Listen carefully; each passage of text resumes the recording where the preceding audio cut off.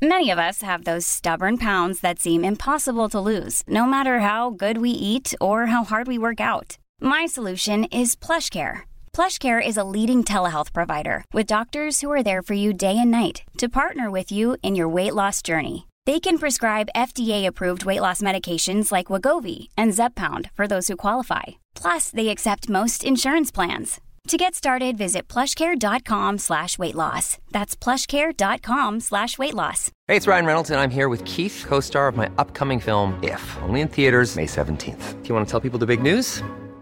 All right, I'll do it. Sign up now and you'll get unlimited for $15 a month and 6 months of Paramount Plus Essential Plan on us. MintMobile.com/switch. Upfront payment of $45 equivalent to $15 per month. Unlimited over 40 gigabytes per month. Face lower speeds. Videos at 480p. Active Mint customers by 531.24 get 6 months of Paramount Plus Essential Plan. Auto renews after 6 months. Offer ends May 31st, 2024. Separate Paramount Plus registration required. Terms and conditions apply if rated PG. LMFM Podcasts. With CNC Carpets, we bring the showroom to you. Or you can book a personal consultation at our fabulous new showroom in Moortown, Dromiskin. Call 087 660 40 237 or visit our website at cnccarpets.com to book an appointment. CNC Carpets, for all your carpet and wood flooring needs. The Michael Reid Show podcast. Tune in weekdays from 9 on LMFM. To contact us, email now, michael@lmfm.ie. Good morning, it's Monday 12th of September. It's the Michael Reid Show with Alan Cantwell for the next 2 weeks. On the show this morning, the latest on the planned closure of the emergency department at Our Lady of Lourdes Hospital in Our Lady's Hospital, in Navan. The Dáil is set to resume after the summer break as speculation intensifies around possible measures in the budget that may help alleviate the cost of living crisis. Fine Gael are told to be on election footing as members are briefed at the party's recent think-in. End Child Poverty Week gets underway today. We'll be speaking to the Children's Rights Alliance. And Social Justice Ireland raise a red flag following the publication of a Department of Finance report relating to our corporation tax take. This and more between now and 11. If you want to contact the show, you can do so by text or WhatsApp on 086 1800 658. Let me just bring you the latest developments in relation to the emergency department at Our Lady's Hospital in Navan. Further documents have been released to the Michael Reid Show under the Freedom of Information Act after we appealed the decision to our original request for all the emails sent between the HSE and the Department of Health from the 1st of May to the 31st of July this year, and also between the HSE and the Minister for Health relating to the future of the emergency department. Listeners may remember that 22 records were discovered following that initial request, but just one was disclosed to us regarding a response given to LMFM by the Department of Health in July. So it was disclosed to us, but we were already aware of its particular contents. Now, we appealed that decision and 3 further documents have now been disclosed to us here at LMFM. A comprehensive 17-page briefing note from Minister Donnelly on the proposed transition of Navan Hospital to a Model 2 hospital. A letter from Anita Brennan, Hospital Manager at Our Lady's Hospital in Navan. And finally, a letter from the Minister for Health to the HSE's Board Chairman, Kieran Devan, dated 30th of June 2022. I'm going to come to those particular documents now. I will read in its entirety the Anita Brennan letter because it is significant, it is quite stark, and then I will give you a synopsis of what the Minister for Health had to say in his letter. But first to that letter from Anita Brennan, and it reads: "We would like to draw your attention to yet another critical incident that occurred in the emergency department of the hospital. This incident highlights yet again the risks associated with critically ill patients coming to Navan. Navan does not have the critical care services to provide these critically ill patients with the best opportunity of survival. Consequently, this incident resulted in an unnecessary delay in the patient receiving the most appropriate investigation and treatment. Thankfully, this patient stabilised and survived to date in brackets. However, this event is one of a number of critical incidents that have occurred in the emergency department of the hospital in the past 6 months.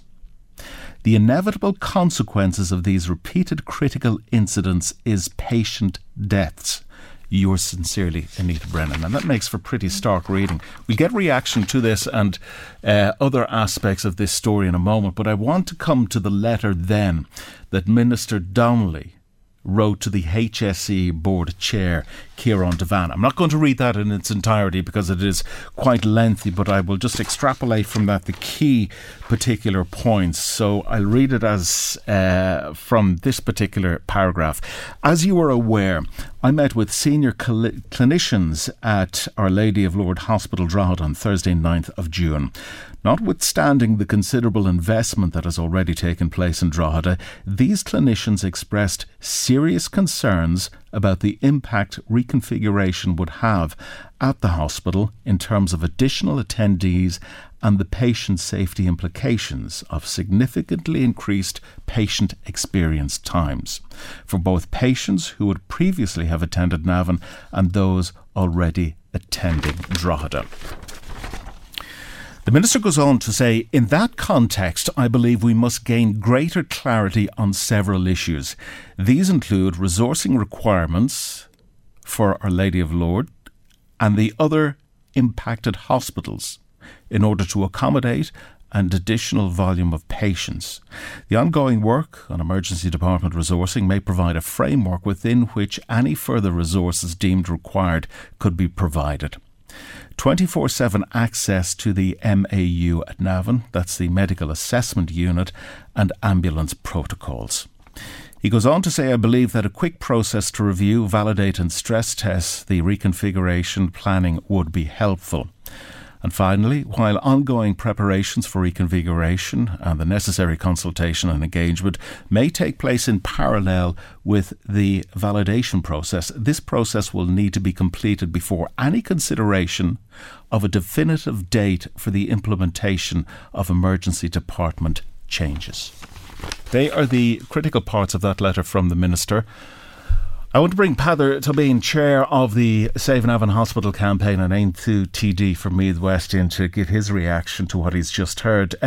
Deputy, good morning. Thank you for taking our call this morning. Can I first go to that letter and that particular line from Anita Brennan when she states the inevitable consequences of these repeated clinical incidents in patient deaths? That's pretty stark. It is stark, and first of all, just to congratulate LMFM for chasing up these documents, because the first application for these FOIs didn't have these documents included, and it's wrong that these documents were withheld to LMFM or to anybody else seeks them. And it's very clear that the HSE have allowed a weakness develop in Navan A&E over the years, and the actions of the HSE have led to a situation where critical care services are not in place as they should be in Navan A&E. It doesn't surprise me that the HSE have allowed that to happen. We know that there are 350 people who each year lose their lives in this state due to the weakness in our A&E services. We know that we have record waiting times, for example, in A&Es right around the country, which is having a severe impact on people's lives. So this is a life and death issue. It's something that we in the Save Navan Hospital campaign have been focusing upon for a long period of time. We have been demanding that the government would develop and put in place the critical care services, the acute surgical services into Navan Hospital, so it would be as safe as any other A&E. And they have refused to do that. And one really interesting point from the documents that you've received there is the campaign has been asking that the current review would at least do a feasibility study into the proper services being at the A&E in Navan. And we were told by Minister Damien English that they would be. And it's very clear from the documents that you have released that the Minister is simply looking for a review over the reconfiguration of the services in the region. So there is no space in the current review to find out the cost-benefit of analysis of putting in the critical care services in Navan A&E, which is absolutely shocking. OK, so bring that to its natural conclusion. It therefore is a fait accompli that the emergency department at the hospital is going to close. And one can infer that from what the Minister was saying in his letter when he says, I'll just read the paragraph, while ongoing preparations for a reconfiguration and the necessary consultation and engagement may take place in parallel with the validation process, this process will need to be completed before any consideration of a definitive date for the implementation of emergency department changes. Therein lies his decision, more or less, unless I'm reading it completely wrongly. Well, I think you're reading it correctly in that is the desire of the Minister and that is the desire of the Department of Health and the HSE for sure. But it's not a fait accompli. And the reason why I say this is we have had probably one of the biggest battles ever in the history of the HSE occur in Navan County Meath. Navan A&E was one of 10 A&Es that were marked for closure by the HIQA hit list 10 years ago. And Navan A&E is the last A&E of that list in survival at the moment. And thank God it's in survival, because just in the last week we've had the Mater Hospital say to patients, don't come near to us because we're full. We've had Mullingar Hospital say, don't come near to us because we're full. In recent times we've had Cavan Hospital say the same things. We know that Tala Hospital has 24-hour waiting list at the moment. Last Monday, for example, Alan, 95 patients attended Navan A&E. And we know that more than half of those will be forced to attend Drogheda if Navan A&E closes. So what the HSE is missing from this whole equation is the fact that Drogheda does not have the capacity to deal with the level of demand that's coming from Meath at the moment. OK, and that's recognition on the part of the Minister that he decides that something needs to be done with this, resource other hospitals that can take up the slack that the likes of Navan cannot do, and is therefore putting patients at risk. What is wrong with putting the resources and the finances into Drogheda, Dublin or wherever to have a better outcome for patients, which they are not getting in Navan? Alan, the logical conclusion would be that you would carry out a feasibility study of putting the resources into Navan. How much would it cost to put the necessary resources in Navan for better outcome for patients? And you would do a feasibility study over the cost into Drogheda. And then you would measure the two and say, well, actually, this is the cost in both scenarios. To deliver safe healthcare, we can do it in Navan for X amount. Let's proceed with Navan. But the problem is, the HSE are not even doing the empirical study, the research necessary to find out what it would cost to do it in Navan. And that's the killer here, is because they have ruled out a future for Navan without even doing the research. Well, that's my very point, that the horse is bolted at this stage. The whole notion of carrying out some sort of feasibility study has long since finished. We are now at a point where they have decided that this is the course of action that they're going to undertake, and it's a question of... I don't agree that the horse is bolted, and I tell you why. Because Stephen Donnelly is the fourth Minister for Health who has said that this is going to happen while the Save Navan Hospital campaign has existed. People power stands for a lot still in this country. We have collected 15,164 petitions from the people of Meath that support the existence of Navan A&E strengthened and safer. We brought between 7,000 and 10,000 people in the march last July. Last October, 10,000 people came onto the streets. The level of anger, the level of determination by the people of Meath in terms of keeping this the most important piece of health infrastructure that we have in this county is absolutely massive. And we're not making it up. 23 hospital consultants in Drogheda, in an emergency action themselves, wrote letters to the Minister just in the last number of months saying that if they close Navan A&E, it would be a disaster, it would be dangerous for public health. So our argument is on the basis of public health, and that's why we will have this Friday at 1 o'clock in Kells a significant demonstration, a people power demonstration again, to show the government and the HSE we're simply not accepting you closing our A&E. Well, I think in fairness now to the Minister and the Department, they're setting up a medical assessment unit, which must be welcomed in the eventuality of an emergency department going, and an assessment can be made at that particular point to decide where or if patients need to be transferred for further treatment. It's not as if they're abandoning. Well, Alan, the MAU is a GP-referred MAU. So that means if you or I, are very sick, or if we have a serious accident, we have to get a GP to see us first, to refer us to the MAU. Now, most people know that GPs in Meath are as rare as hen's teeth. There's actually only 75 GPs in the whole of County Meath for a population of 220,000 people.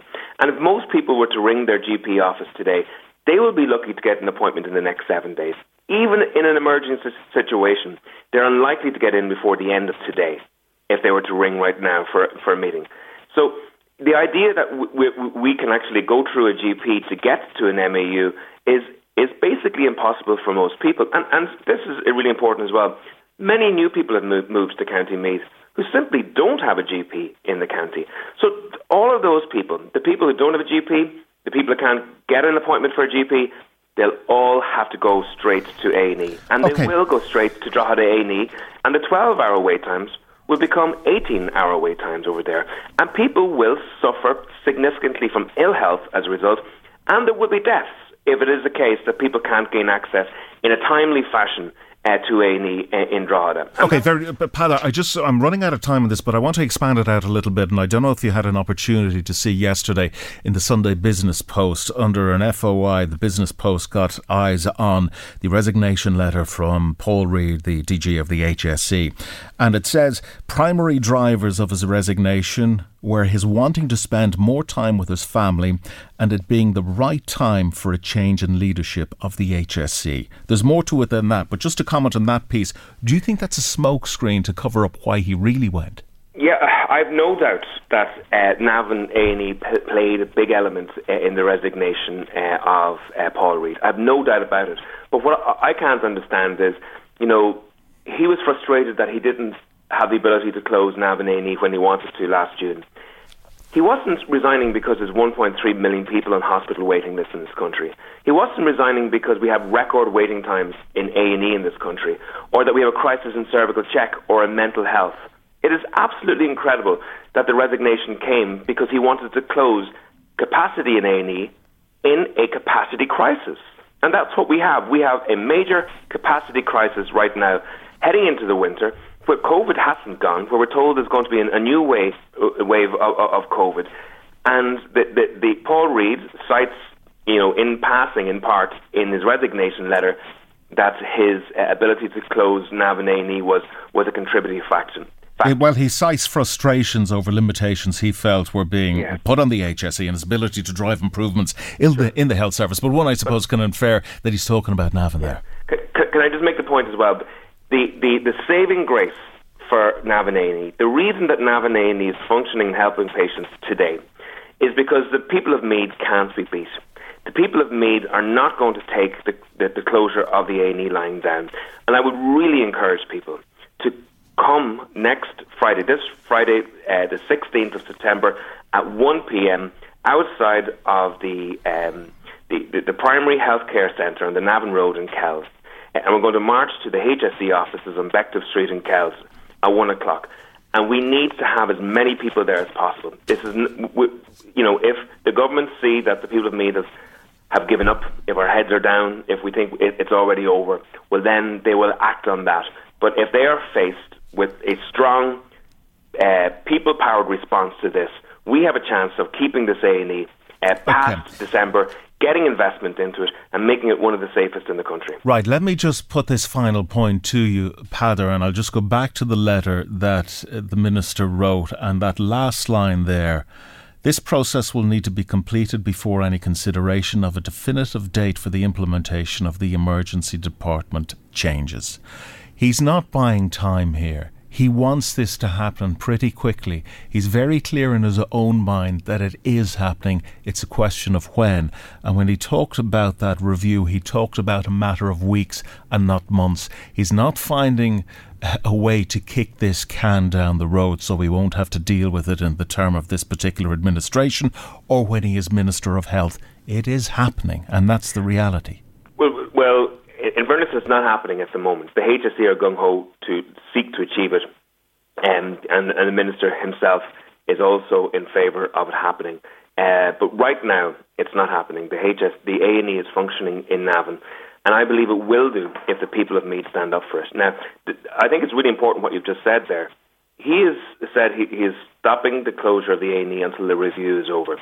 The review is meant to work out what capacity is needed in Drogheda and to understand what would make it safe for that reconfiguration to happen. He doesn't say that the Navan A&E won't close until that resource is in place. So he's actually written in a letter to me to say that reconfiguration can happen in tandem with resources being put in place. So we're going to have this deja vu situation that we're told resources will be put in place, but closure will happen. And then we'll wake up like Ennis, like Roscommon, like Nenagh. We'll find out that the resources were never put in place and the closure has happened. Limerick University Hospital is like a war zone. HIQA themselves have written reports just in the last 2 months indicating that Limerick University Hospital is struggling because of the closure of Ennis and Nenagh. And we can't afford to wake up in 3 or 4 months' time literally being another Ennis or another Nenagh and have a dysfunctional hospital not able to deal with the population increase. Very good. We must leave it there. Peadar Tobin, Chair of the Save Navan Hospital Campaign and Aintu TD for Meath West. Thank you for joining us this morning. If you want to contact us, 086 1800 658. Michael Reid on LMFM. Welcome back to the programme. If you want to contact us, you can text or WhatsApp on 086 1800 658. Budget 2023 must address Ireland's poor performance on delivering basic infrastructure. Long-term investment in basic or social infrastructure should be part of the government's response to improve living standards and reduce the cost of living in Budget 2023. That's according to Dr. Sean Healy, CEO of Social Justice Ireland. Government must also plan for a scenario where the current rise in the cost of living persists, contributing to a reduction in demand as consumer spending falls. Joining us this morning is CEO Father Sean Healy. Sean, thank you for joining us this morning. You and many other organisations like yours is engaging in a dance with the Department of Finance, trying to get that extra few million out of them ahead of Budget 2023. But the reality is, whilst we all want to see some form of infrastructural development, we have to consider where we are financially coming out of COVID, cost of living crisis, and who knows what else is coming down the line.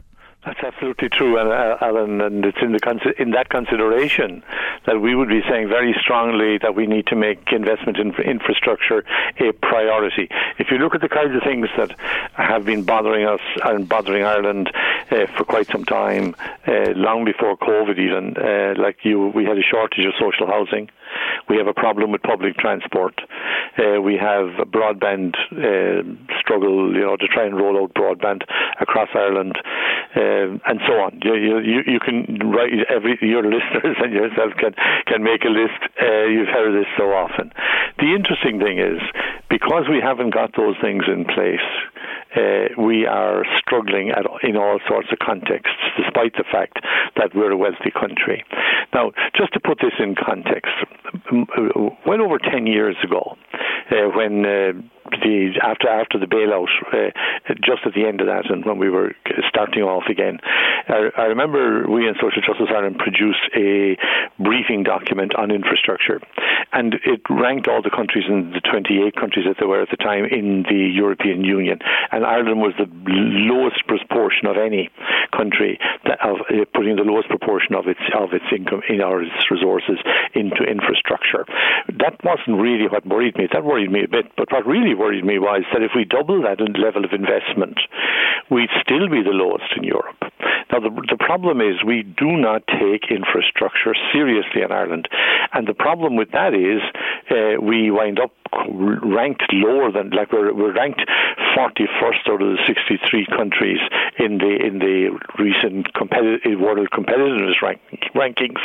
Now, we've always sort of prided ourselves that in competitiveness we're up there in the top 5 or 7 in the world, but here we are on the issue of infrastructure, we're 41st out of 63. The problem is, until such time as we produce a proper housing system, and not alone that, but improve the provision of social housing, until we get the broadband rolled out, until we have public transport across Ireland in a proper system, we are not going to be able to deal with climate, we're not going to be able to deal with poverty, we're not going to be able to deal with homelessness, and so on and so on, in a comprehensive way, other than in sort of band-aid ways. We have to get something, we have to make it an approach that sees it really as core, that we do the social housing, we do the public transport, and so on. Okay, Sean, but the focus seems to be very much on social housing, not just from yourselves, but from other organisations who want to see this particular problem resolved. They're working on it, if we're to believe the government. But infrastructure is more than just social housing. It's roads, it's transportation, it's schools, it's every other public service. And you know something? We're not doing too bad if you saw where we came from 25 or 30 years ago, Sean. Well, we are and we're not. It depends on how you measure it. Like, given the resources we've had, we should be further down the road.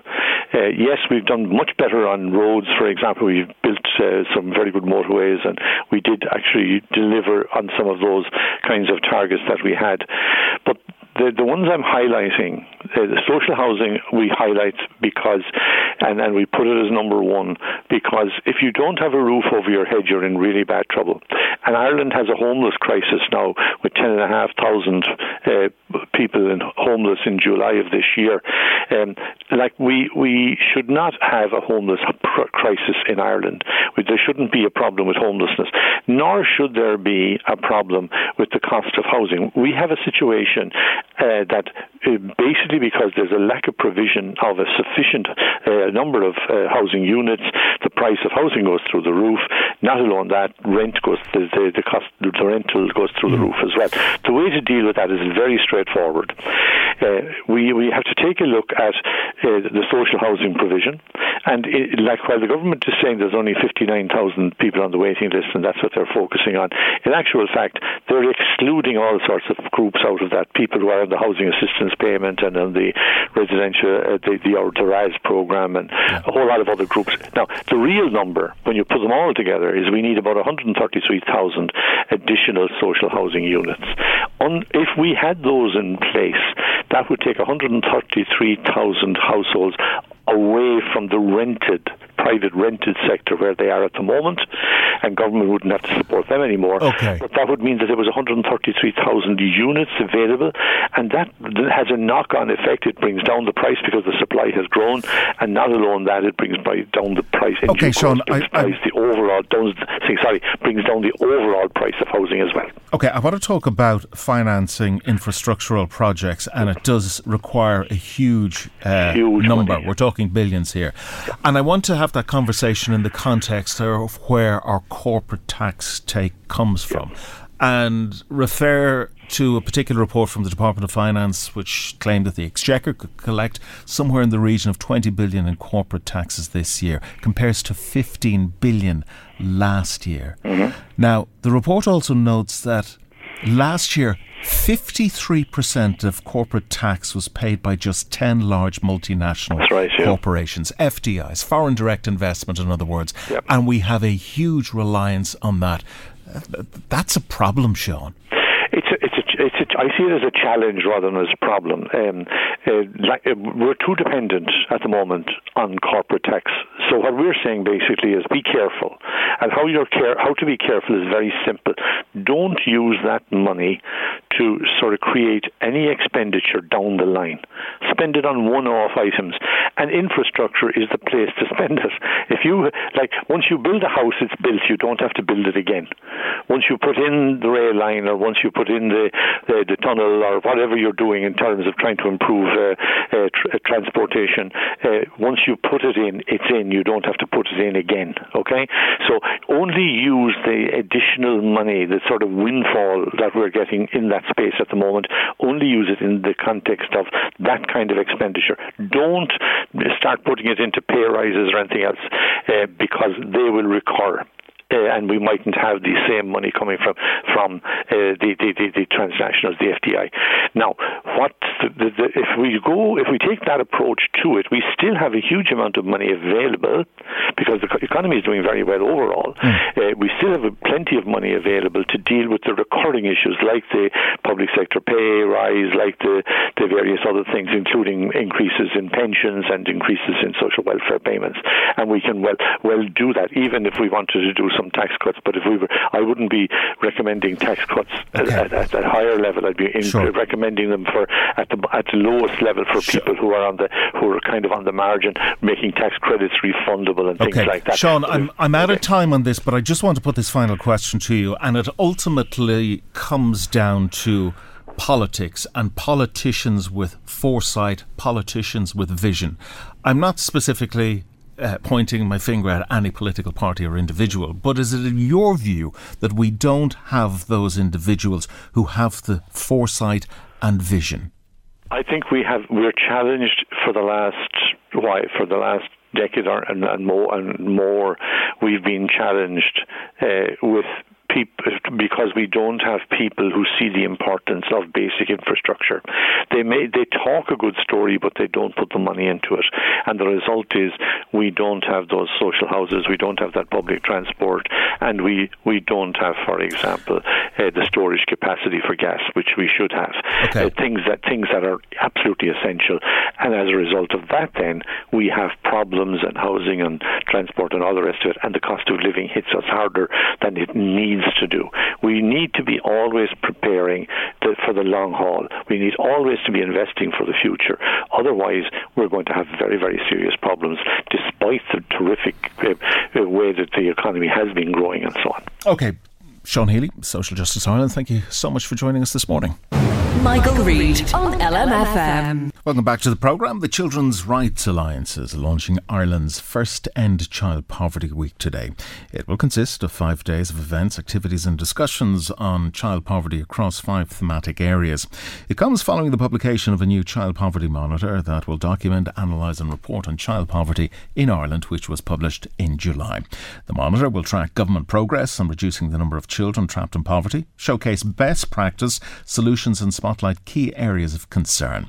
Joining us this morning is Julia Hearn, Legal Policy and Services Director with Children's Rights Alliance. Julia, thank you for joining us this morning. Firstly, can I ask you to give me a definition of what child poverty in Ireland is today? Good morning, Alan. So when we're looking at child poverty in Ireland, we're looking across these key indicators that have been developed that tell us that if children don't have certain things, they are in 3 different measures of poverty. They're either at risk of poverty, inconsistent poverty, or in extreme poverty. And at the moment in Ireland, there's just over 13% of children who are at risk of poverty. So what that means is that they are going out without some of the daily basics. So this includes things like, not being able to afford a new coat, not being able to have a certain number of meals with meat or fish in them a week, and other indicators that exist. But the reality of it is that children living in poverty, we know that them and their families are really struggling, and they're being pushed more towards the breadline in the current cost of living crisis. And what this looks like for families on the ground, it's struggling to pay a bill when it comes in, maybe not being able to pay it at all, having to go down to the St. Vincent de Paul to try and get money to cover anything that comes up that isn't planned, for example a washing machine breaking.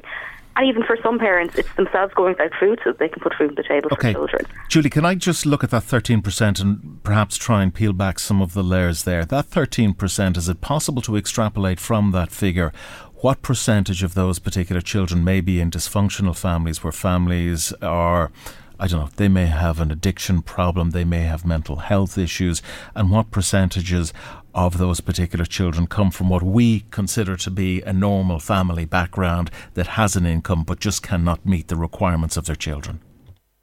So unfortunately, the data that we get from that data set called SILC isn't great at bringing it down into those kind of different groups and different types of families. But what we do know, and that what we have seen from our members in the Children's Rights Alliance, we've over 140 members, that there are more families who are working, who have an income coming in, who are struggling than ever. And we know that this is due to things like the energy crisis, the rising cost in food. I mean, milk has risen by 20% in the last couple of months. So, basic costs are rising, wages are not rising, and families are struggling to make ends meet. So the families that are struggling obviously require subvention in some shape or form, whether it be from Vincent de Paul or whomever. Are the structures and organisations in place to meet the demands at the moment?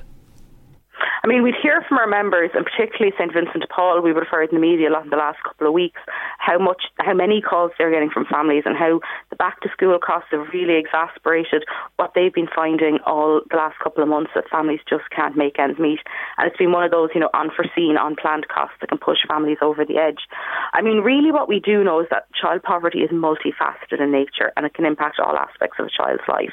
So really what you need to see in place is a number of structures in place, not just being able to go down to the St Vincent de Paul, but actually looking at all the different areas, such as early years, as breaking the cycle of disadvantage early for children and young people, ensuring that all children and young people can access early years education and care.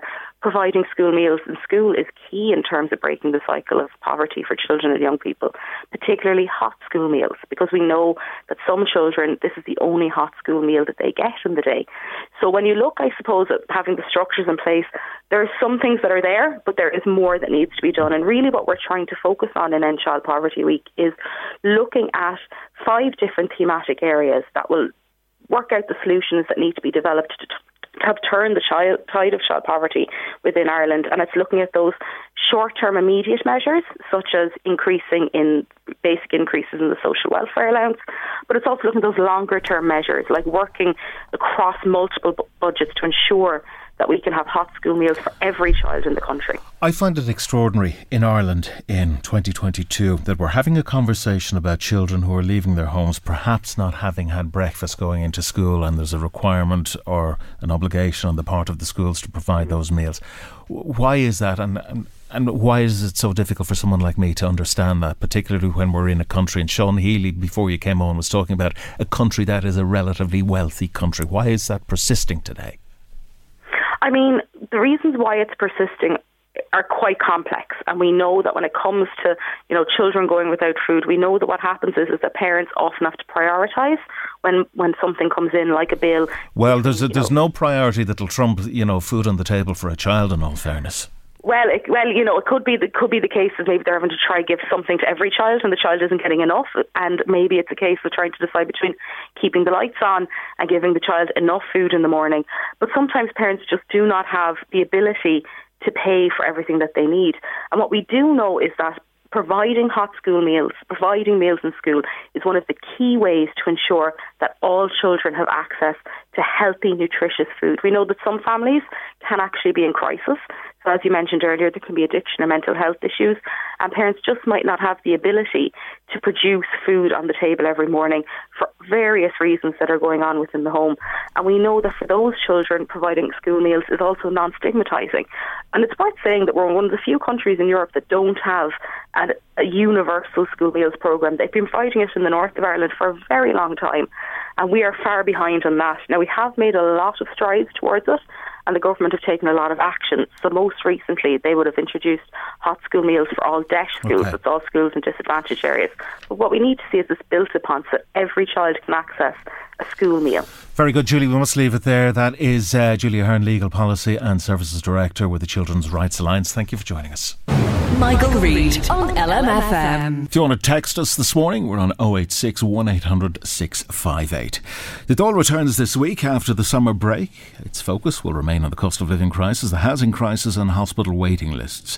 The government will spend the first number of weeks dealing with the energy crisis as speculation intensifies around a package of measures aimed at helping households get through the winter.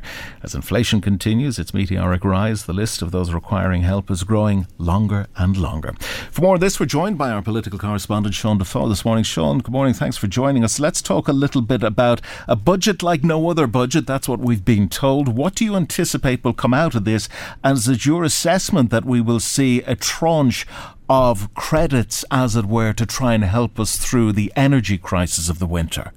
Morning, Alan. Thanks for having me. Yeah, I think so. It is going to be kind of an historic budget, because alongside this €6.7 billion package that we have, which is quite a bit bigger than last year, 6.5%, there's going to be a separate budget pot, if you like, that could be up to as much as €2 billion entirely aimed at one-off measures that are going to be designed to tackle the cost of living. And you're going to see probably a lot this week in particular, but into next week as well, whereby ministers are making pitches for that particular pot and asking Pascal Donoghue and Michael McGrath to spend the bumper tax revenues that we have been taking in so far this year, sort of 5-6 billion ahead of where they thought they would be. Now, the problem with spending that money, of course, it's not guaranteed to happen every year. We've been hearing warnings about this for years. Corporation tax in particular has been absolutely booming. They've taken in €3 billion more than they thought they would up to the start of September in corporation tax, but the corporation tax scene is changing, obviously, around the world, and it's not a reliable one. So you have to factor in that they are going to be spending that they will spend this year, but can't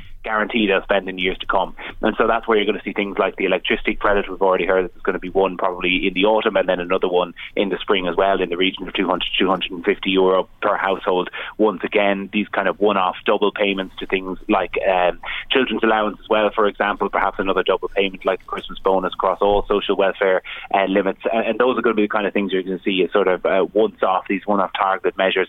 And then alongside that, perhaps looking at maybe capping the profits of energy companies, essentially a windfall tax, and reinvesting that in. Sinn Féin obviously is calling for a cap on prices to return prices to where they were in 2021. But that's not physically a goer, though, is it? Because we can't just do that willy-nilly, because we're part of the EU, and we cannot just decide that we want to either introduce a windfall tax or put a cap on it. Sure, we can't.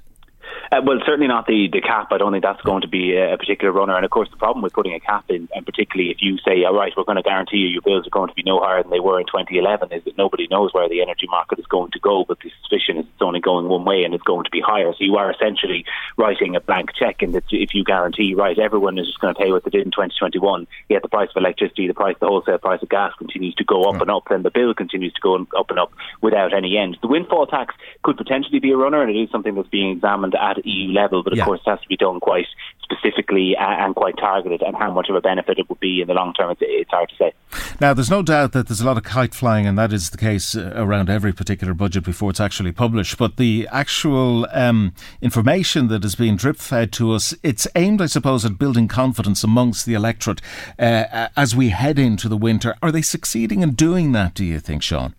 I don't think so, no. I don't think there's a huge amount of people who are very confident that things are going to be better for them this winter than they were last winter. Everyone knows that they're going to take a hit, and you can see it in everybody you talk to, even talking to members of the family. They're already, every conversation I've had with people about how they're saving energy. Relatives who were only boiling the kettle once a day now and are putting it into a thermos instead of having to boil it 4 or 5, 6 times, just to try and trim around the edges of what are huge and massive electricity bills. And we haven't really seen the winter bills come in yet, because it's only starting to turn cold. As well, the last few days have been sort of winter demagogue-like. But anyway, we're going to see those come in over the winter. And I don't think people are confident that this budget is going to change their lives, because it isn't. And in fairness to the government, it's not like they have been particularly stingy either in spending. There's been more than €2 billion in spending this calendar year alone. There is going to be, when you take it in total, probably a €9 billion budget package to cover everything, including the cost of living, which is way ahead of anything that we've seen before outside of the pandemic year. So it's not like there is a lack of money going in, but it is simply not going to go far enough. So I think the real onus that's going to be on the government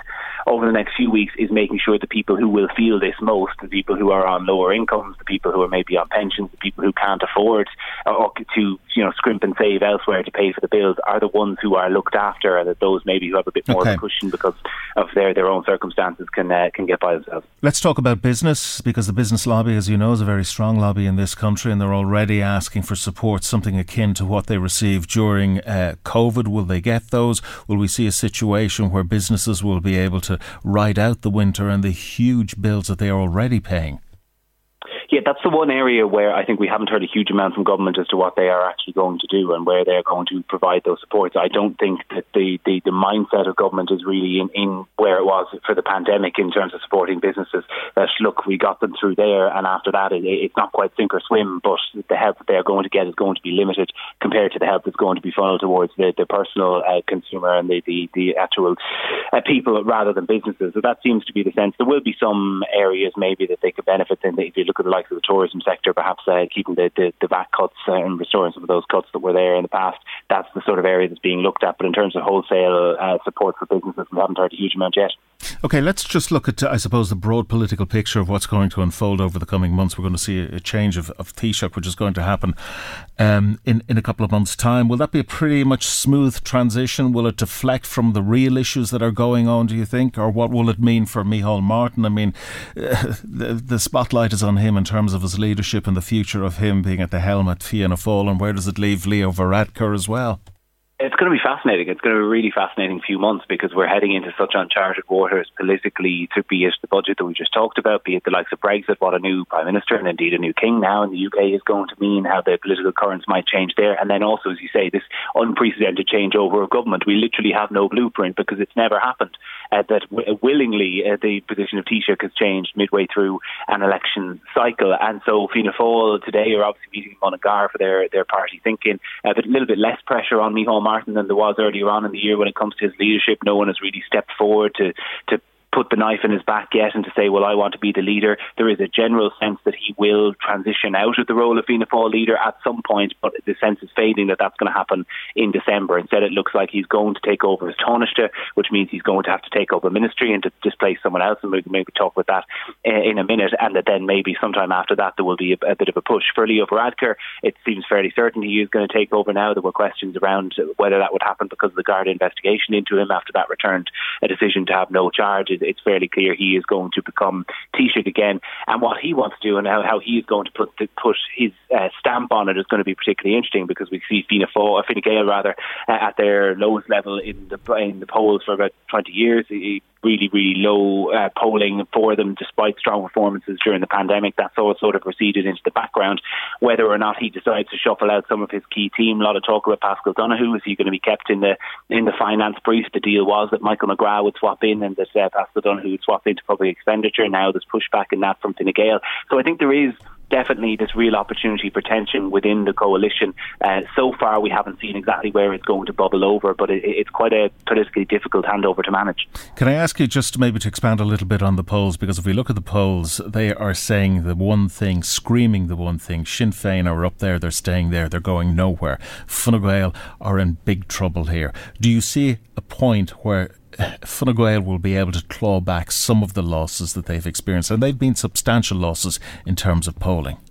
It's going to be really difficult for them. I mean, they have been in power now for 12 years. By the time if this government goes to term, it will be nearly 15 years in power for Fine Gael. That's difficult for any party to deal with. You can see it with the Tories in the UK, but any party across the world will tell you 15 years in power does make it harder to remain popular, because every single decision or everything that people are unhappy with is landed at their door. And some of them, like health and housing, for example, very fairly. Others they would consider unfairly. So it's going to be a very difficult challenge for Leo Varadkar. He is now polling below their sort of historically low election result of 2020, where they, I think, only comparable with 2002 wipeout under Michael Noonan, and now they're in around 18%, consistently below 20%, where you have Sinn Féin polling anywhere between 32 and 35 consistently over the last 10 to 15 polls. So it's more than just a flash in the pan. It's a fairly consistent trend for Sinn Féin just 2 years out of a general election. I think for Fine Gael, what they may well try to do is to go back to the base of the party, go back to those people who would have consistently voted for them for a long time, saying, look, we are the party of the middle class. We're going to put money back in your pocket over the next few years despite everything that's going on. We're going to make changes to tax to make sure that the middle classes are better off. And that's probably what their pitch is going to be for the next 2 years, to try and ensure up that maybe traditional Fine Gael vote to put in an exercise of damage limitation, I guess. As you say, I mean, that put more tax in your pocket. I think that's a busted flushing as far as Fine Gael are concerned, because you remember the famous words from Leo Varadkar, they will look after the man who gets up early in the morning to work. Well, as one of those, and as one of you are, I'm certainly not feeling that little bit of extra money in my pocket from Fine Gael.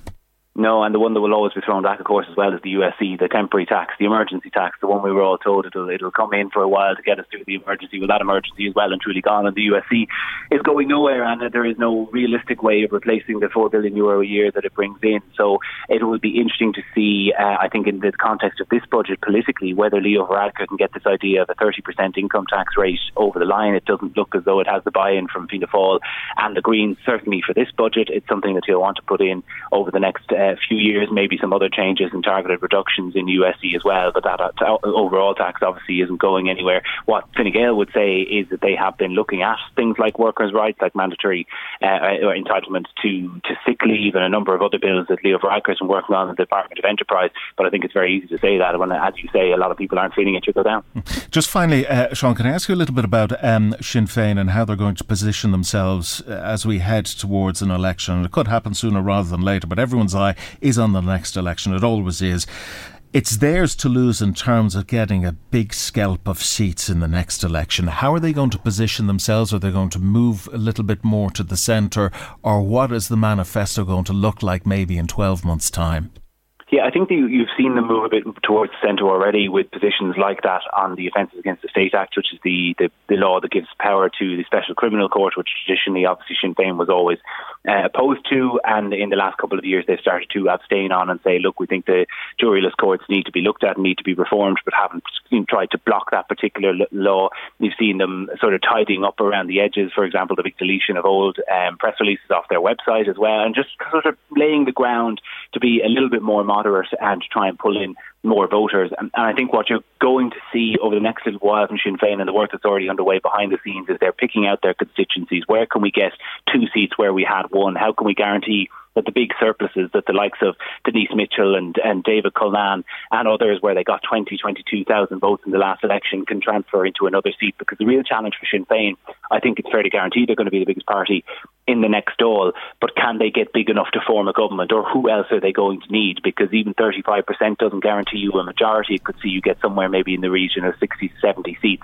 They're still going to need other people. And the problem for Sinn Féin is that the last election, their surpluses elected a lot of the lefty TDs that they might otherwise be relying on to form a coalition. So if they suddenly turn into Sinn Féin TDs, well and good, you're a much bigger party, but you still haven't got that nexus of a government. So that's going to be the big challenge, is to expand that broad appeal. And they're sort of going through, or trying to occupy, the space that Fianna Fáil used to occupy back in the 90s, back in the days of Bertie, where they can kind of appeal to a little bit of everyone and pull in votes from everywhere. You're seeing that where they're extremely popular among younger people, but also people in older demographics are starting to move towards Sinn Féin more and more. So that's their big challenge, is to capitalise on what has been a really successful couple of years and then kick that into a position where they can actually form a majority government somehow. Very good. Sean Defoe, political correspondent, thanks for joining us this morning. Michael Reid on LMFM. Welcome back to the programme. 086 1800 658 if you want to contact us this morning. Fine Gael has been left in no doubt that their energies and focus must now switch to the next general election. Members of the party thinking in Kilkenny were told hospital waiting lists, cost of living and the housing crisis remain top of the electorate's agenda. The party's vote target, according to sources, in the next general election is 32%. Ahead of the think-in, party leader Antonis Leo Varadkar launched a scathing attack on Sinn Féin, drawing comparisons between them and far-right government in Hungary led by Viktor Orban. Joining us this morning is Damien English, Minister of State for Business, Employment and Retail. Minister, thank you for joining us this morning. So what was that message coming out of the think-in? Remain calm in a crisis? Is that where we're at? Thanks for having me on. Yeah, and we had a good probably 3-day event in Kilkenny involving our parliamentary party, our ministers, our TDs and MEPs, as well as our councillors on Saturday. So we had a good long discussion around, first of all, where we're going as a government the next couple of years, what's important for us as a party as we prepare for this budget, for the people we represent, and for the couple of years ahead remaining in government. So naturally, the focus in government is always going to be focusing around housing, health, energy, security and all that area. The focus on the next budget, which is only 2 weeks away, was very much focused around dealing with the energy crisis and the cost of energy for families, individuals and businesses. And so the big ask from all our members was that in the budget negotiations we focus in on that we focus in on reducing the cost of living for families and individuals and business costs, and then up there as well was that we protect and enhance payments for pensioners, carers, people with disabilities, but also to make sure that those who are at work see a tax package in this budget, similar to last year's, that will reduce the tax they pay, because we see a lot of people in the private sector and many sectors are getting wage increases over the last couple of years. They can't be left in a situation that they pay over half of that in tax. OK, well, Minister, let me ask you a little bit more, perhaps to focus on the party itself and how much soul-searching was done during the course of that party thinking. You're in trouble if you're to look at the polls. I know every political party would say the only poll that matters is the one on election day, but in reality, you're stuck in a very bad place. You have a lot of work to do as a party. How do you propose to change your fortunes? But by attacking Sinn Féin, it hasn't really worked for you. So two things there, Alan. First of all, look at, as you said, polls come and go, so that didn't focus our attention then, certainly because the poll only came out after this. So most of our work, that thinking, was about our time in government and looking after people and delivering for people, and the knock-on effect of that. If we do our job well in government, if we deliver, and if we deliver budgets that help secure this country and get people through a difficult time, that's how you earn votes. That's how you earn your We get that, Minister, but clearly the public are not saying that about Fine Gael, and that is reflected in the numbers. Yeah, so there's a couple of issues there. I think it's fair to say we are going through a difficult time. People are very worried, very concerned over the last few months, and where this country is going for the next probably 6-7 months in relation to just survival mode, paying the bills, paying the cost. That's where people's minds are focused. And naturally, anybody in government is going to take the brunt of that. So our job is, like we've done before in many other crises, is steer this country out of that. And that's why we will focus a lot on what we do in government. And if we do our job right, then you generally get rewarded for that. If we don't do our job right and don't deliver, then it's fair to say our votes might reduce. I'm very focused on my job, working with the Taoiseach and party leader around preparing for the next election, which are local elections in just over two years' time, 2024. Yeah.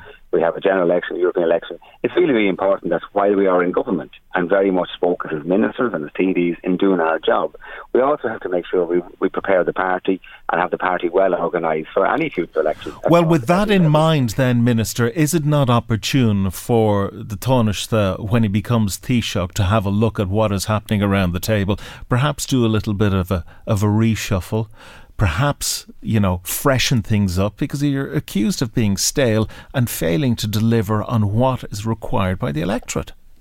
Yeah, I don't buy into the accusing to be the issue of the stale. The Taoiseach, the Taoiseach now, when he becomes Taoiseach, he will take charge of government.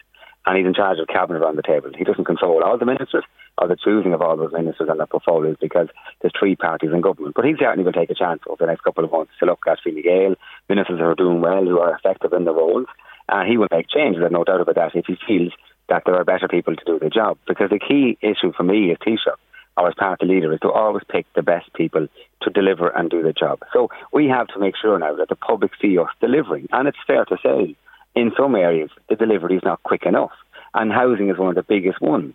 And we can say we've made massive progress, and we've quadrupled the budget, and we're delivering a lot more houses than there was when we started government back, with a housing budget back in 2016, because there was no housing being built then. We now have that 30,000 delivery per year, which is still not enough. And there are many people out there which housing is their number one issue, who are under immense pressure with high rents or can't get a house. And there's a range of supports there now which will assist people to buy their own home. But we have to make sure now that cuts through, that works, and people get their new house, get their new home, that those in rent can see the supply increasing to bring the cost down. That's our focus, and we have to deliver that in government. The work started a number of years ago, and we're making great progress. Knocked back with COVID, I accept that. But people want more, and they expect more, and we have to match that delivery. I've no doubt. They don't, but Minister, they don't see that on the ground. I mean, look at the figures. Look at the number of people who are homeless, who are without their own particular home. I mean, it has just got to the point now where it's almost become laughable, were it not so serious. Yeah, well, two things there. It's certainly not laughable. I totally agree with you. We have to find more homes and build more homes. You and I both know it doesn't happen overnight. We put a lot of the legwork in to make it happen to delivery. But I agree with you. The public don't see that delivery, and that's why they're annoyed with the government, and that's why our ratings are low. I accept that. What I'm very clearly agreeing with you is we have to improve that. We have to do better on that, and we have to drive on with more delivery. And that means taking the housing plan as it is and making more changes to deliver faster, quicker. People need assistance. And I'm not going to go into all the figures of what... Yeah, of course. Well, you see, here's the problem, Minister, when it comes to housing. You're not dealing with manufacturing widgets. There are so many moving parts to building a house that it's not going to happen overnight. It's going to take, in some instances, years, and that's what we have been witnessing here. So you're not going to get the uplift of seeing the number of houses, increase exponentially over the next 2 years prior to the next election. So you're not going to win on that. So how are you going to win? How are you going to attack Sinn Féin? Because Sinn Féin are your biggest competitor out there. You are the ones who have experienced the biggest net loss as a result of Sinn Féin. Yeah, so two things on that. I think we have to continue to really force the housing agenda and make the impact there. And yes, it's probably fair to say you won't fix housing fully in 2 years or 2.5 years for the next election. But I think if people can see that there's progress being made and that genuinely they have a chance and they have hope of having a house at the right price, then they will respond to that. So the two things are on that. You are right to say you can't fix it overnight. That's why the work in housing began at this stage about 7 years ago, putting in place those plans, securing the land, securing the money to build the houses, fixing a completely and utter broken construction sector. That's all in place now. So that's why we are now seeing 30,000 houses per year being built. And that will fix housing eventually, but we have to keep doing that every year for a long number of years. That's why we have secured multi-annual funding long term to deliver those houses. Now, to deal with the Sinn Féin piece then, look, it's very hard to deal with a party who in opposition can say what they like and claim everything they like, but don't have to deliver anything. I mean, I sat down on numerous occasions with Sinn Féin and said, right, show me where you're going to put the houses. How many houses will you build week per week? Where will you make it happen? How will you deal with all the planning complications? They don't have answers on that. They're able to just go in and keep shouting from the ditch, but they don't actually get down and do the work. That's what we have to do as ministers, but we have to do more of it, and no problem with that. OK, Minister, if I may just have a look at an issue which came up on the programme a little bit earlier on this morning. That was around the latest developments on the emergency department at Navan Hospital and the particular pieces of correspondence that were released to us under the Freedom of Information. I don't know if you listened to them, but there was one particular letter which was written by Anita Brennan, who's hospital manager at Our Lady's Hospital in Navan. I'm not going to read the whole letter to you, but the last line I think will pretty much focus the minds of a lot of individuals when she says, the inevitable consequences of these repeated clinical incidents in patient deaths. Yours sincerely. She's basically saying that it's only a matter of time, if you read between the lines, that somebody is going to die as a result of facilities at the emergency department at Navan not being fit for purpose. What do you say to that? Yeah, and that letter was signed by Jerry McEntee as well, and that corresponds with what Jerry McEntee and many other in the medical profession have been saying to us for a number of months now, and that's their concerns. And I've discussed that publicly in this programme as well as the hospital meetings. There are very real and genuine medical concerns in relation to the services.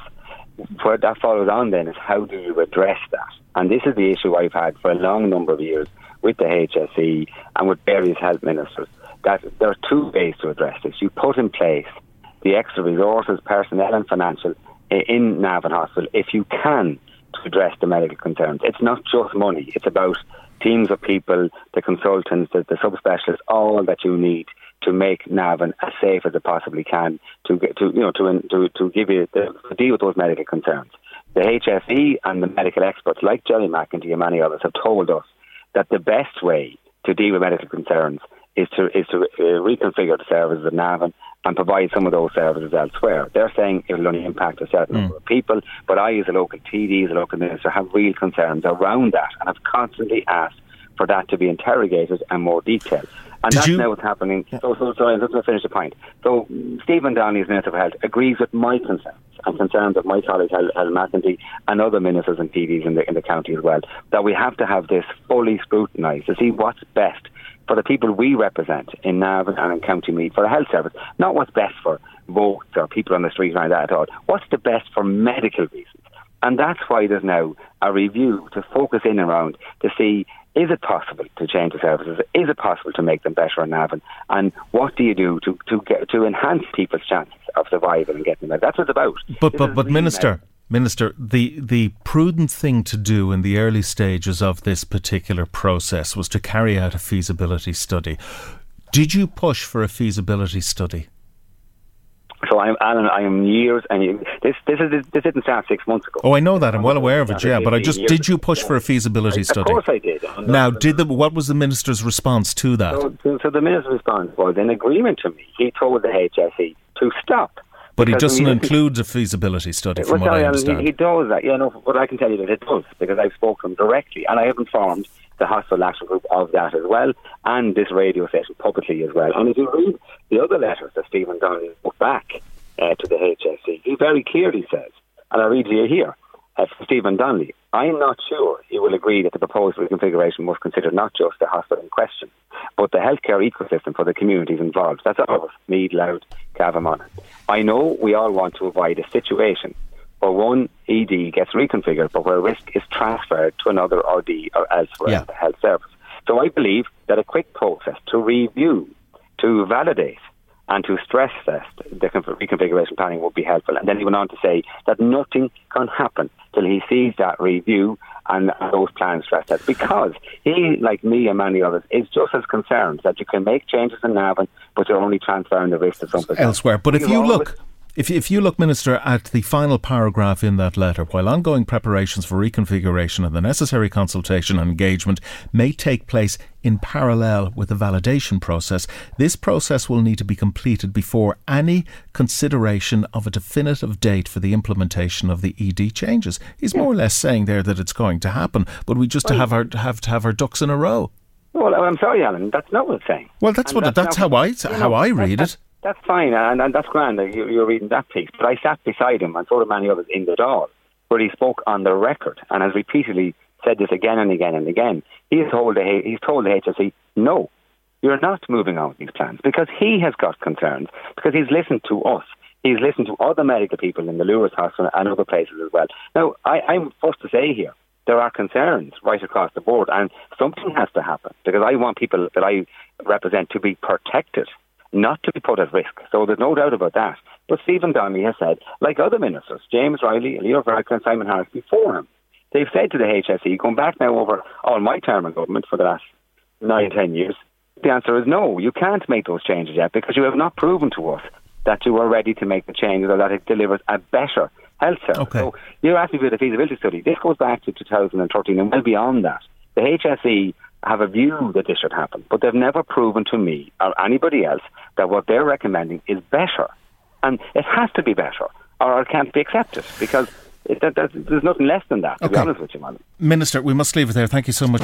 Michael Reid on LMFM. Welcome back. 086 1800 658 if you want to contact the programme this morning. More than 70% of people between the ages of 18 and 24 in Ireland are considering moving abroad for a better quality of life. Research carried out by Red C on behalf of the National Youth Council of Ireland found many of those surveyed expressed concern about the severe impact the cost of living crisis is having on them. The NYCI, which represents 55 voluntary organisations, is calling on the government to support young people in Ireland in the upcoming budget to dissuade them to emigrate. Joining us this morning is Paul Gordon, Director of Policy at the National Youth Council of Ireland. Paul, good morning. Thanks for joining us. It's almost a rite of passage, is it not, for people in that age group to leave this country and see the world, work abroad and come back and, you know, dispense their skills amongst their fellow countrymen in 10 or 15 years' time post their leaving? Good morning, Alan. Thanks very much for having me. And yes, of course, there are, as we've seen, benefits to immigration in the past, and our own research has shown a kind of a mixed picture of experiences. Many young people do find it an enriching experience. For some, it's an opportunity to learn new skills and experience of the cultures. But I suppose the survey that we've conducted with Red C that's been published today demonstrates a very significant number of young people who are considering leaving the country. So it's more than 7 in 10, as you mentioned. And for the Irish economy and the Irish society, I think it's something that should concern policymakers and those in government. In the current economic climate, it will mean a smaller workforce at a time of skills shortages in many areas, and that may create significant pressures on areas already experiencing shortages. It also means a loss of new ideas and innovation, I suppose a loss in investment to the state that has made through education, and it can mean a less vibrant culture and society, and does represent a social loss in many ways. And that's why we're asking government to prevent some of this through significant investment in young people in Budget 2023. Is it not more that younger people are looking at things differently in terms of the opportunities that are now available to them when it comes to working, whether it's from home, the flexibility allowed when it comes to the workplace, and that they say to themselves, why should I stay in Ireland? I can go and work in the Bahamas, I can go and work in Spain and do exactly the same job, but do that remotely and have a better way of life. Well, that may be part of it, but what we're hearing through this survey is that young people are really concerned about what the future holds for them. So 4 in 5 have said that they're fearful for the future in the context of the cost of living, and much of the personal experience that they shared with us reflected that. So many said that they're struggling to save, they're facing high accommodation and rental costs. Some aren't socialising with friends due to the need to ration their money, and many said that they and their friends are seriously considering moving elsewhere for a better quality of living. So while that may be a small part of the picture, I think this is a bigger challenge with that figure that 7 in 10 are actually considering moving abroad, and 3 in 4 young people believe that they would have a better quality of life outside of Ireland. Now, the net downside to us is what specifically? We're talking about talented individuals, well-educated individuals and highly skilled individuals who are no longer available to, be employed by the FDIs, who rely very much on that youth in this country who are very well trained and educated, presumably. Absolutely. It would be a loss of talent to the country. It will also, as I mentioned, be, I suppose, a net loss in terms of the investment that the state makes in terms of education for young people.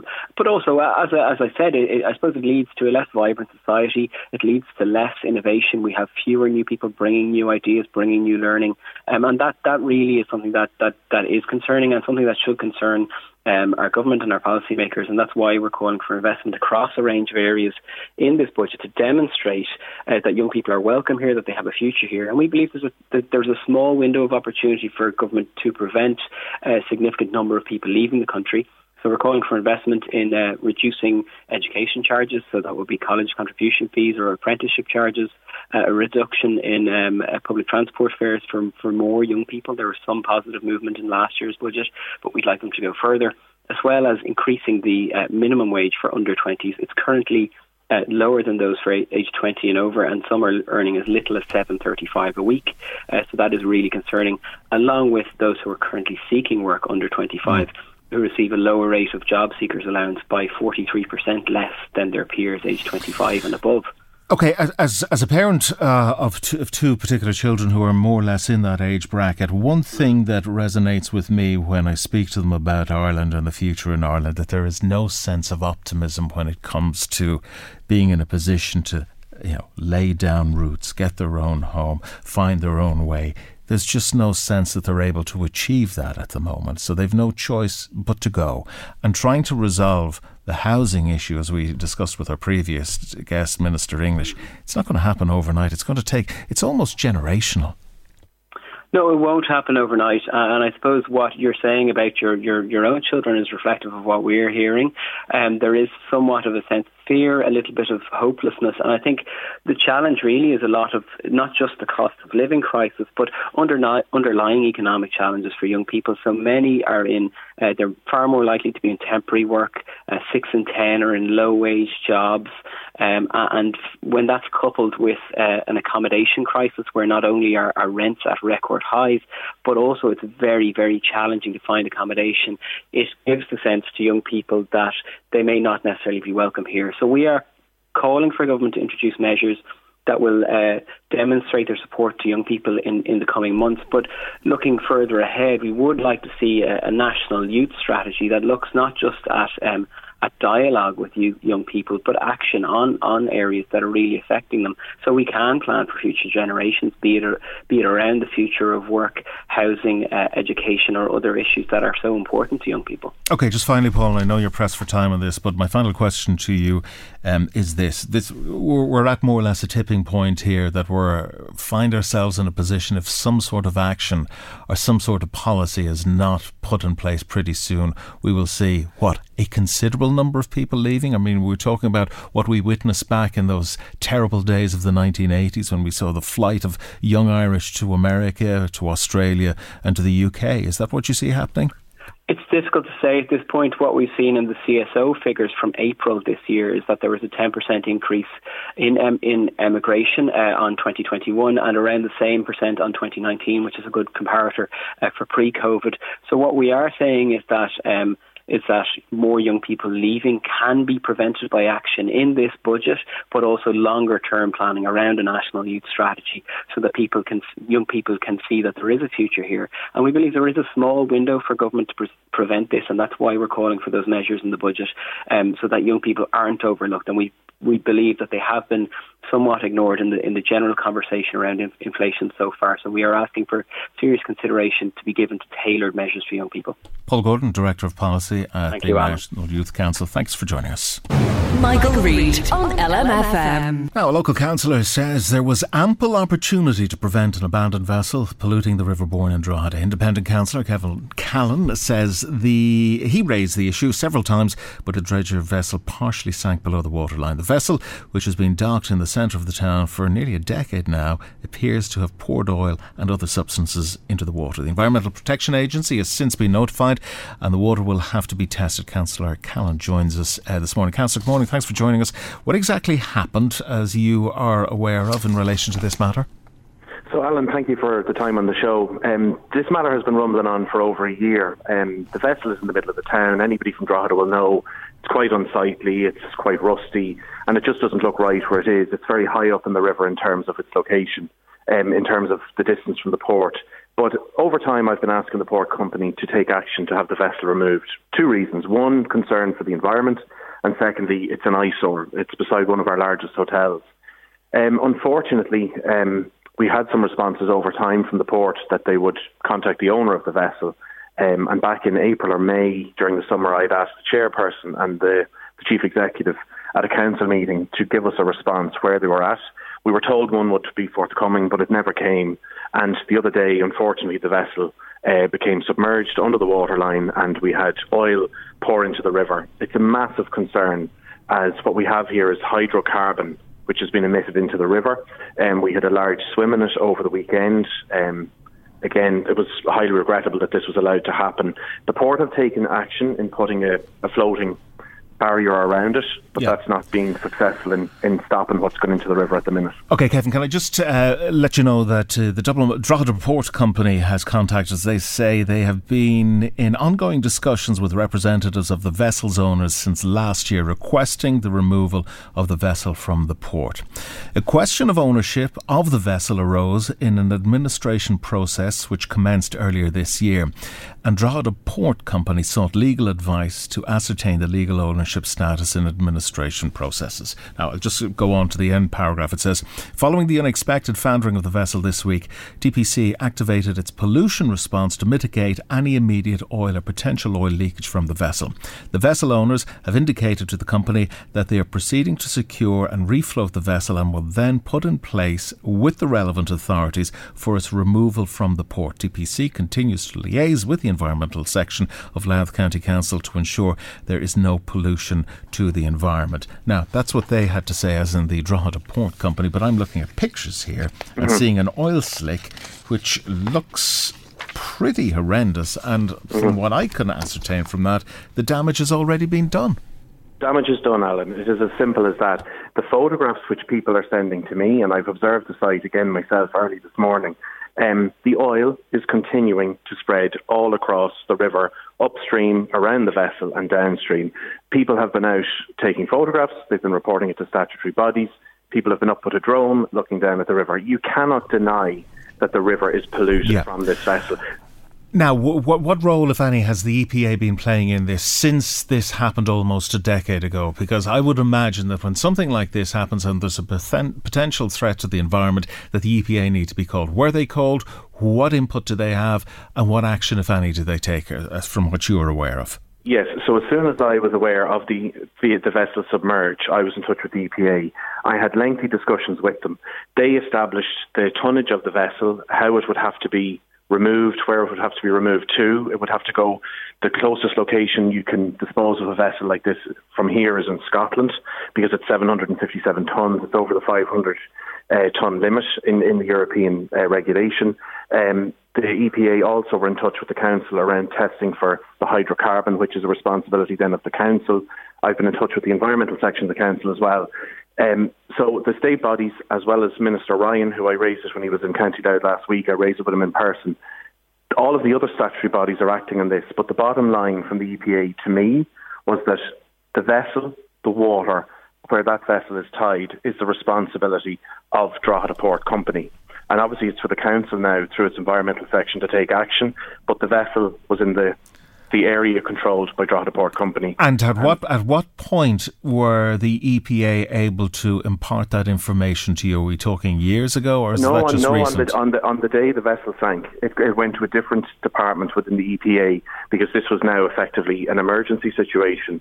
And I have to say they were extremely prompt in coming back on the day, and then also liaising with Louth County Council as well. The Department of the Marine also had to be notified, because again, this is an issue to do with... Maybe just to clarify what I'm trying to get at here. The EPA, now we know that this vessel is now below the waterline and it's creating a problem, but prior to that we know that the vessel had been there for a very long time, and that in itself is a ticking time bomb. It represents a threat if it hasn't been removed from there. So what do the EPA say then? Were they just prepared to say, well, it's not really anything for us to see right now because it's not posing a threat at this particular point? No one wanted to have anything to do with it, presumably. Yes, I understand, Alan, where you're coming from. The EPA's position is that if it's not something that they can prosecute for, it's not something that they can act upon. And it goes back to the environmental section of a local authority. So effectively, it's a maritime issue which goes through Department of Marine, local authority and the port.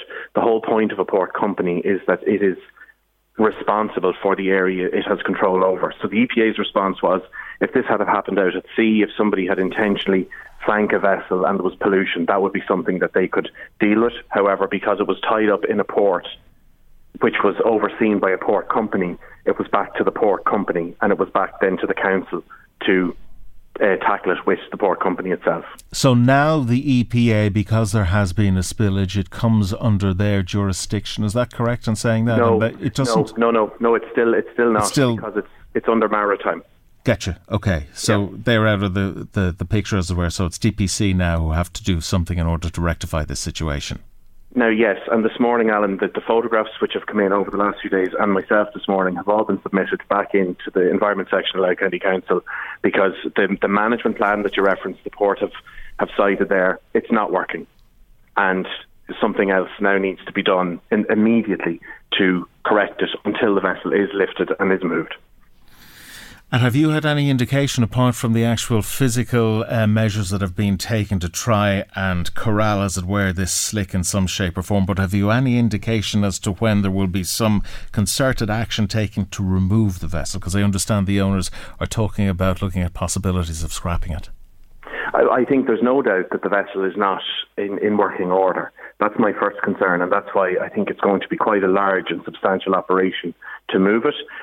I have asked the council for the update this morning as to when the port company will be undertaking that action with the owner to move it from where it is at the minute. The biggest concern here, Alan, is obviously there's the visual side of it, but the Boyne Estuary is an area of conservation, and from biodiversity, it's hugely important.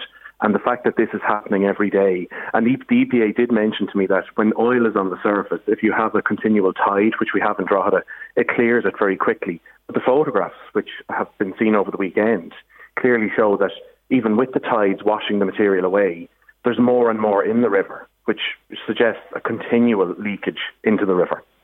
So how or who should then investigate in terms of trying to understand how we quantify the actual damage that this is going to cause, not just now, but the implications for future months and years, because it has a long-term effect? Well, my view is that the Environment Section of Louth County Council must formally take on dealing with this situation now. We have obviously emergency services who have equipment to deal with such issues like this, in conjunction with, let's say, bodies like the Coast Guard, to get a correct boom put around this vessel.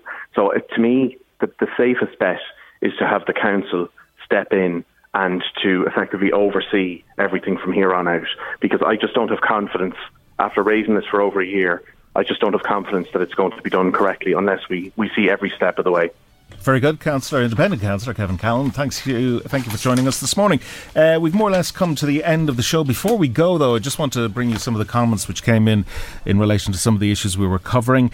The provision of housing. Paddy Duffy says, how many years have we been listening to houses can't be built overnight?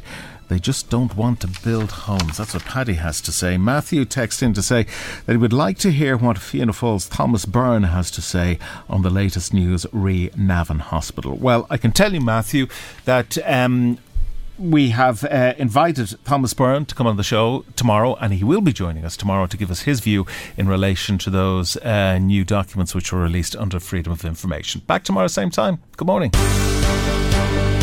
The Michael Reid Show podcast. Tune in weekdays from 9 on LMFM. To contact us, email now, michael@lmfm.ie. LMFM podcasts. With CNC Carpets, we bring the showroom to you. Or book a new showroom appointment on 087 660 4237. When you make decisions for your company, you look for the no-brainers. And if you have a lot of mailing to do, Stamps.com is the ultimate no-brainer. It streamlines your processes to make your business more efficient, which makes you less busy. Mail checks, invoices, legal documents, and everything you need to keep your business running with Stamps.com. Seamlessly connect with every major marketplace and shopping cart. Schedule package pickups and see your cheapest and fastest shipping options from different carriers, with rates up to 89% off USPS and UPS rates. And with the Stamps.com mobile app, you can take care of mailing and shipping wherever you are. Make the same no-brainer decision as over 1 million other businesses with Stamps.com. Sign up with code PROGRAM for a 4-week trial, plus free postage and a free digital scale. No long-term commitments or contracts. That's Stamps.com. Code PROGRAM. The secret to visibly firmer, summer-ready skin is here. Osea's #1 best-selling Undaria Algae Body Oil. Clinically proven to instantly improve skin elasticity and transform dull, dry skin to silky, soft, and unbelievably glowing. Rich yet never greasy, Undaria Algae Body Oil is formulated with sustainably sourced seaweed to help replenish the skin's moisture barrier and 7 nourishing active botanical oils for results you can see and feel all over. The best part? Its signature scent. A blend of freshly squeezed grapefruit, cypress, and mango mandarin transports you to sun-kissed summer days. This all-natural scent is unforgettable. Everything Osea makes is clean, vegan, cruelty-free, and climate-neutral certified, so you never have to choose between your values and your best skin. Get healthy, glowing skin for summer with clean, vegan skincare from Osea. Get 10% off your first order site-wide with code GLOW at OseaMalibu.com. That's OSEAMalibu.com, code GLOW.